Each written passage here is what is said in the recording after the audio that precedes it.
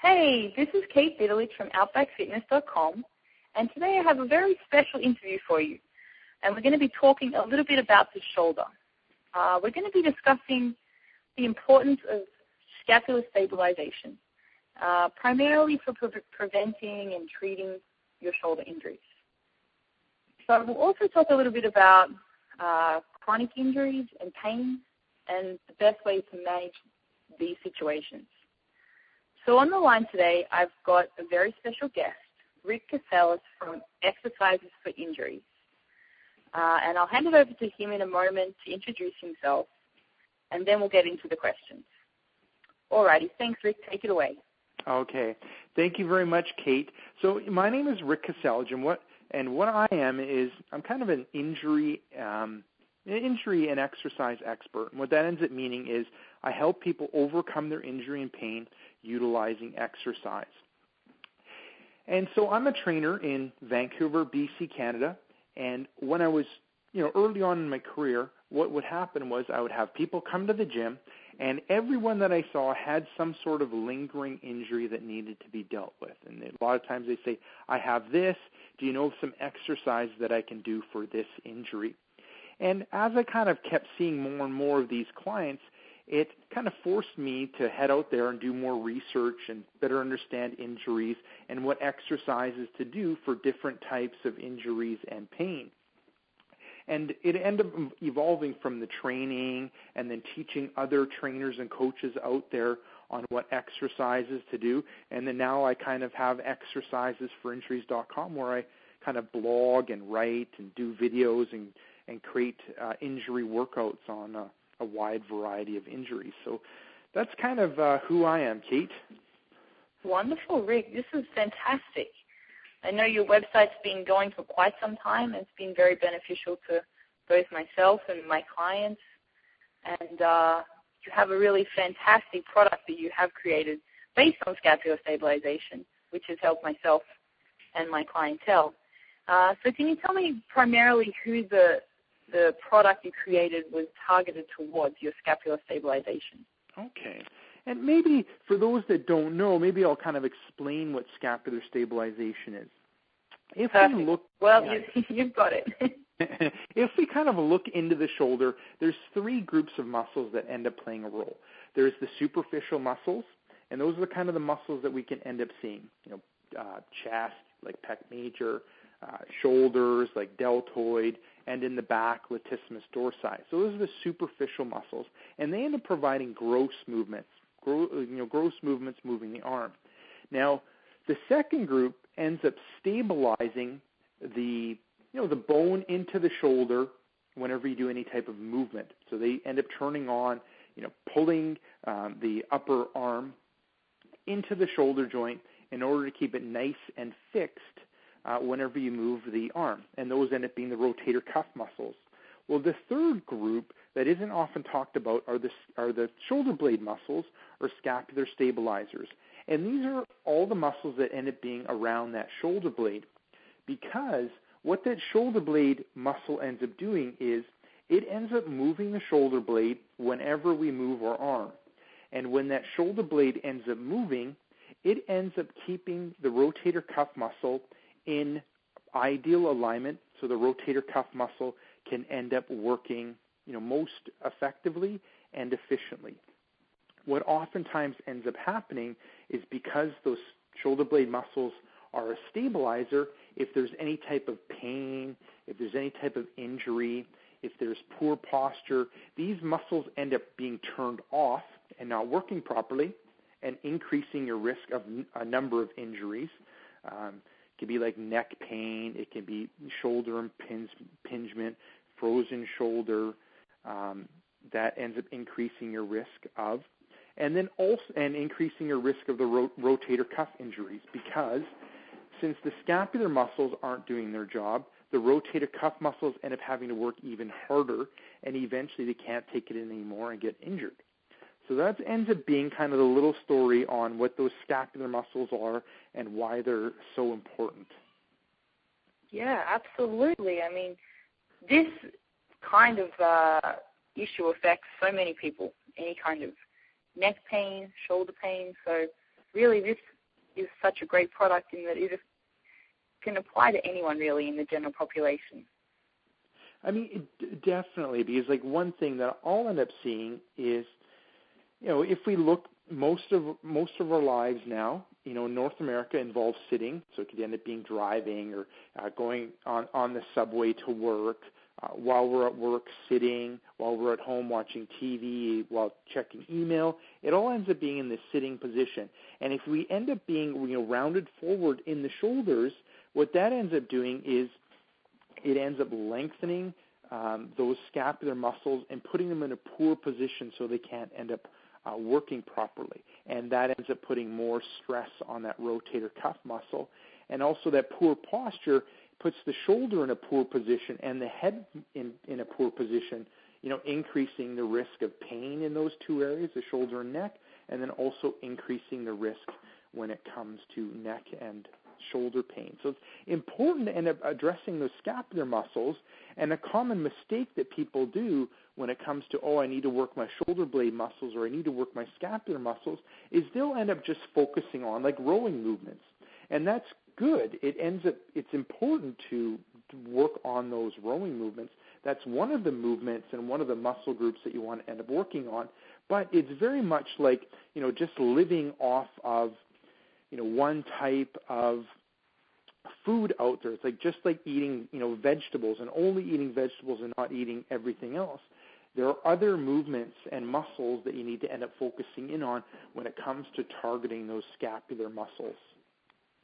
It's very interesting because it also then, I think, sounds like you need to get some activation happening as well. And I think that's what a lot of people forget about when they go to do a workout, like you say, and they just start to row when there are a whole range of different motions.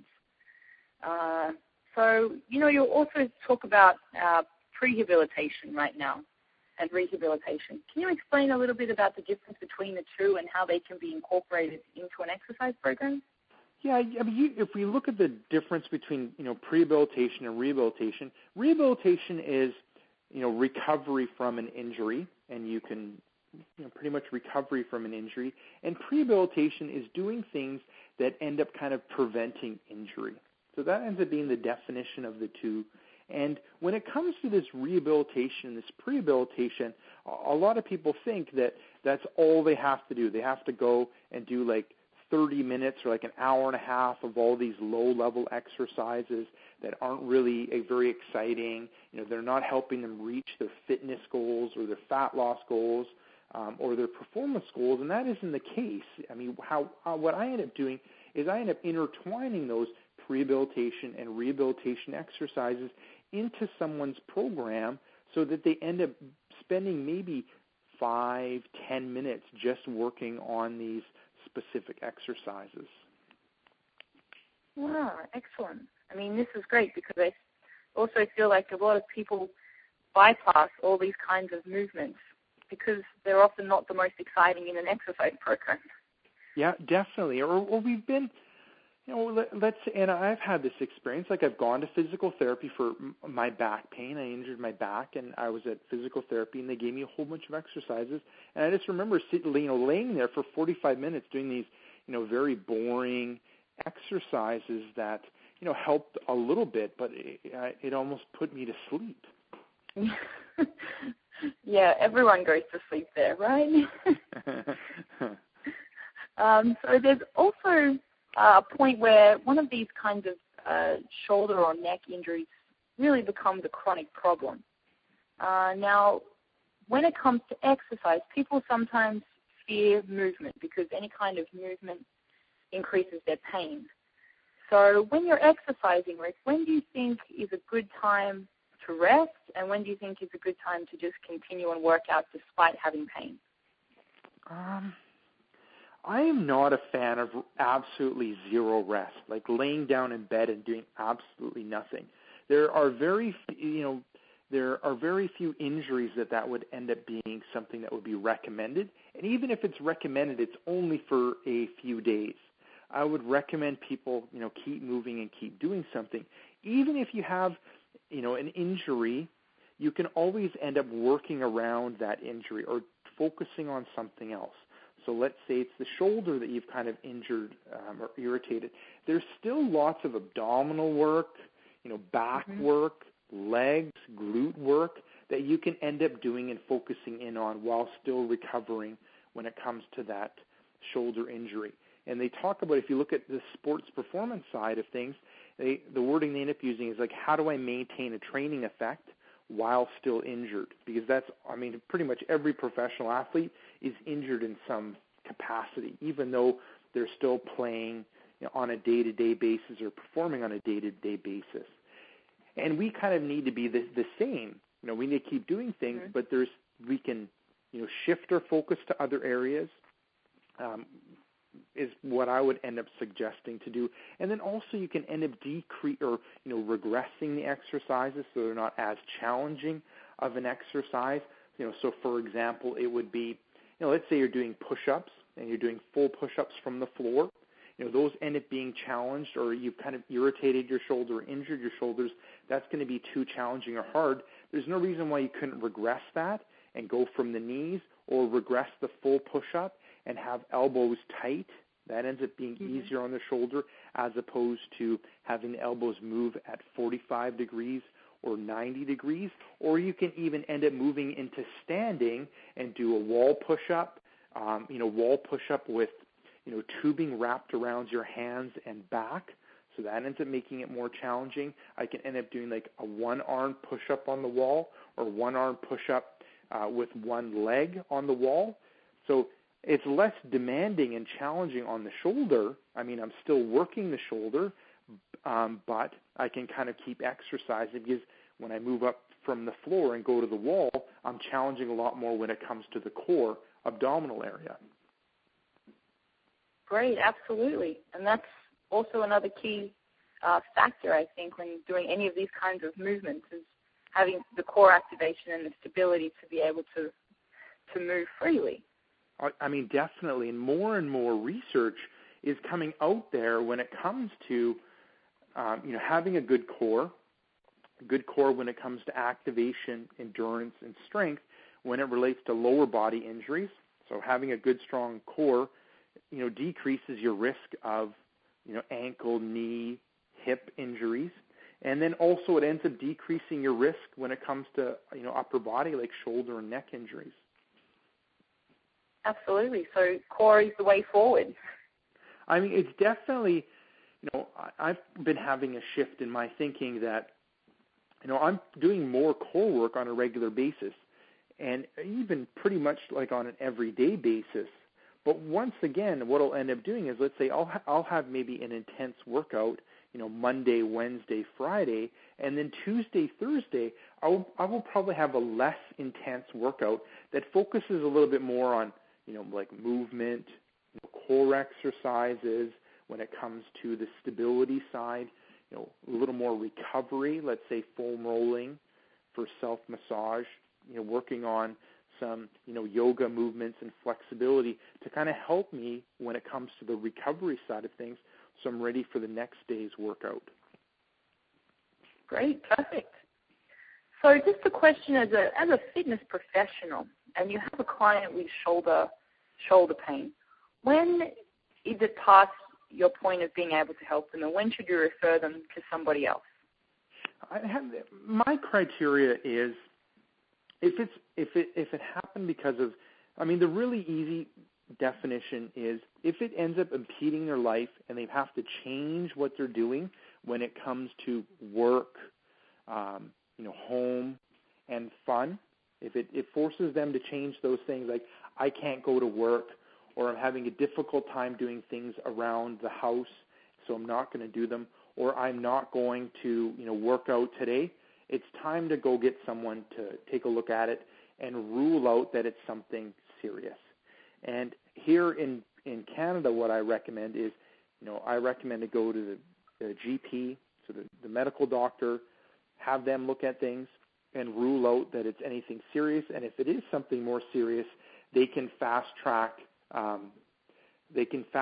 things to get taken a look at a lot faster than anyone else can. Now, that being said, after you get the clearance from the doctor saying, hey, it's nothing serious, it's okay, you should end up focusing on these things, well, now you need to kind of work on that rehab side of things. And, fitness and the trainer can end up helping when it comes to that rehab side of things. Sure, absolutely. And when the client then returns and begins to work out again, I think a lot of fitness professionals find that the client has some resistance to movement and some fear-based issue with certain movements, and really should be doing this kind of movement. And I was wondering if you could suggest any strategies that will help overcome this kind of resistance to exercising when they've had an injury. I end up looking at the exercise we would traditionally get them to do. I would end up regressing them, so making them easier, so decreasing the force that's ended up needing to do them. Other things I would end up doing is, decreasing or eliminating the resistance. And the example was the push-up. When I'm on the floor, I'm fighting gravity to do the exercise. When I get up off the floor and go against the wall, I don't have as much resistance from anything or gravity. I'm still able to do the exercise. And another concept that I kind of look at with my clients is trying to build on better. And meaning I would ask them, how is that exercise? Does it make things better, worse, or the same?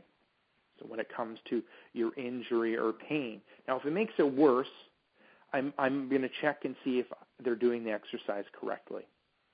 If it doesn't make any, it's not better, there's no change, kind of like getting someone to stretch and they really don't feel the stretch, and you kind of correct them and make sure they're doing the stretch right. There's still no benefit, so you just cut the exercise out.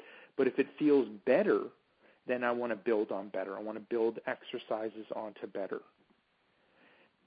So there's lots of the fitness professional can end up doing, and how I would end up looking at it is, safe contractions that you can end up doing. And if we look at the contraction of a muscle, there's isometric contraction, concentric contraction, eccentric contraction, and how things go from safe to more challenging is, an isometric contraction is safe. Next is concentric, and then after that is eccentric. So a lot of isometric work you can end up doing, and it ends up being safe on that injured area. So if we look at core training, a lot of the exercise that we end up getting people to do when it comes to core training are isometric contractions. So they're holding their bodies in neutral, and they're contracting their muscles to kind of prevent any movement happening. And that ends up being a nice, safe contraction to do. And that would end up applying when it comes to the hip. It would end up applying to when it comes to the neck. It would end up applying when it comes to the shoulder. Fantastic. This is really great. It makes perfect sense to hold the isometric contraction so they're not moving through any range, which can then either go wrong if they don't feel that they're strong or stable enough, but also work the muscle in order to still get benefit from working out. Mm-hmm. Definitely. Wonderful. All right, Rick, well, that's all we have time for today. Thank you so much for joining me on the call, and thank you for your time. It's been fantastic. Thank you, and I can let people know where to get more information about me. So my name is Rick Kaselich. If you head on over to exercisesforinjuries.com, there's a whole bunch of information when it relates to exercise and injuries. It's kind of targeted to the trainer and the coach. And then I have a second site called, shoulderpainsolved.com, and that's where I kind of focus in on, the general public, the regular person when it comes to injuries and pain. So people can head to one of those two places and see what I end up doing, learn more what I do, and if they have any questions, they can just leave them on the site, and I'll answer them. Wonderful. Thank you, Rick. This has been really fantastic, and definitely go and check out his site.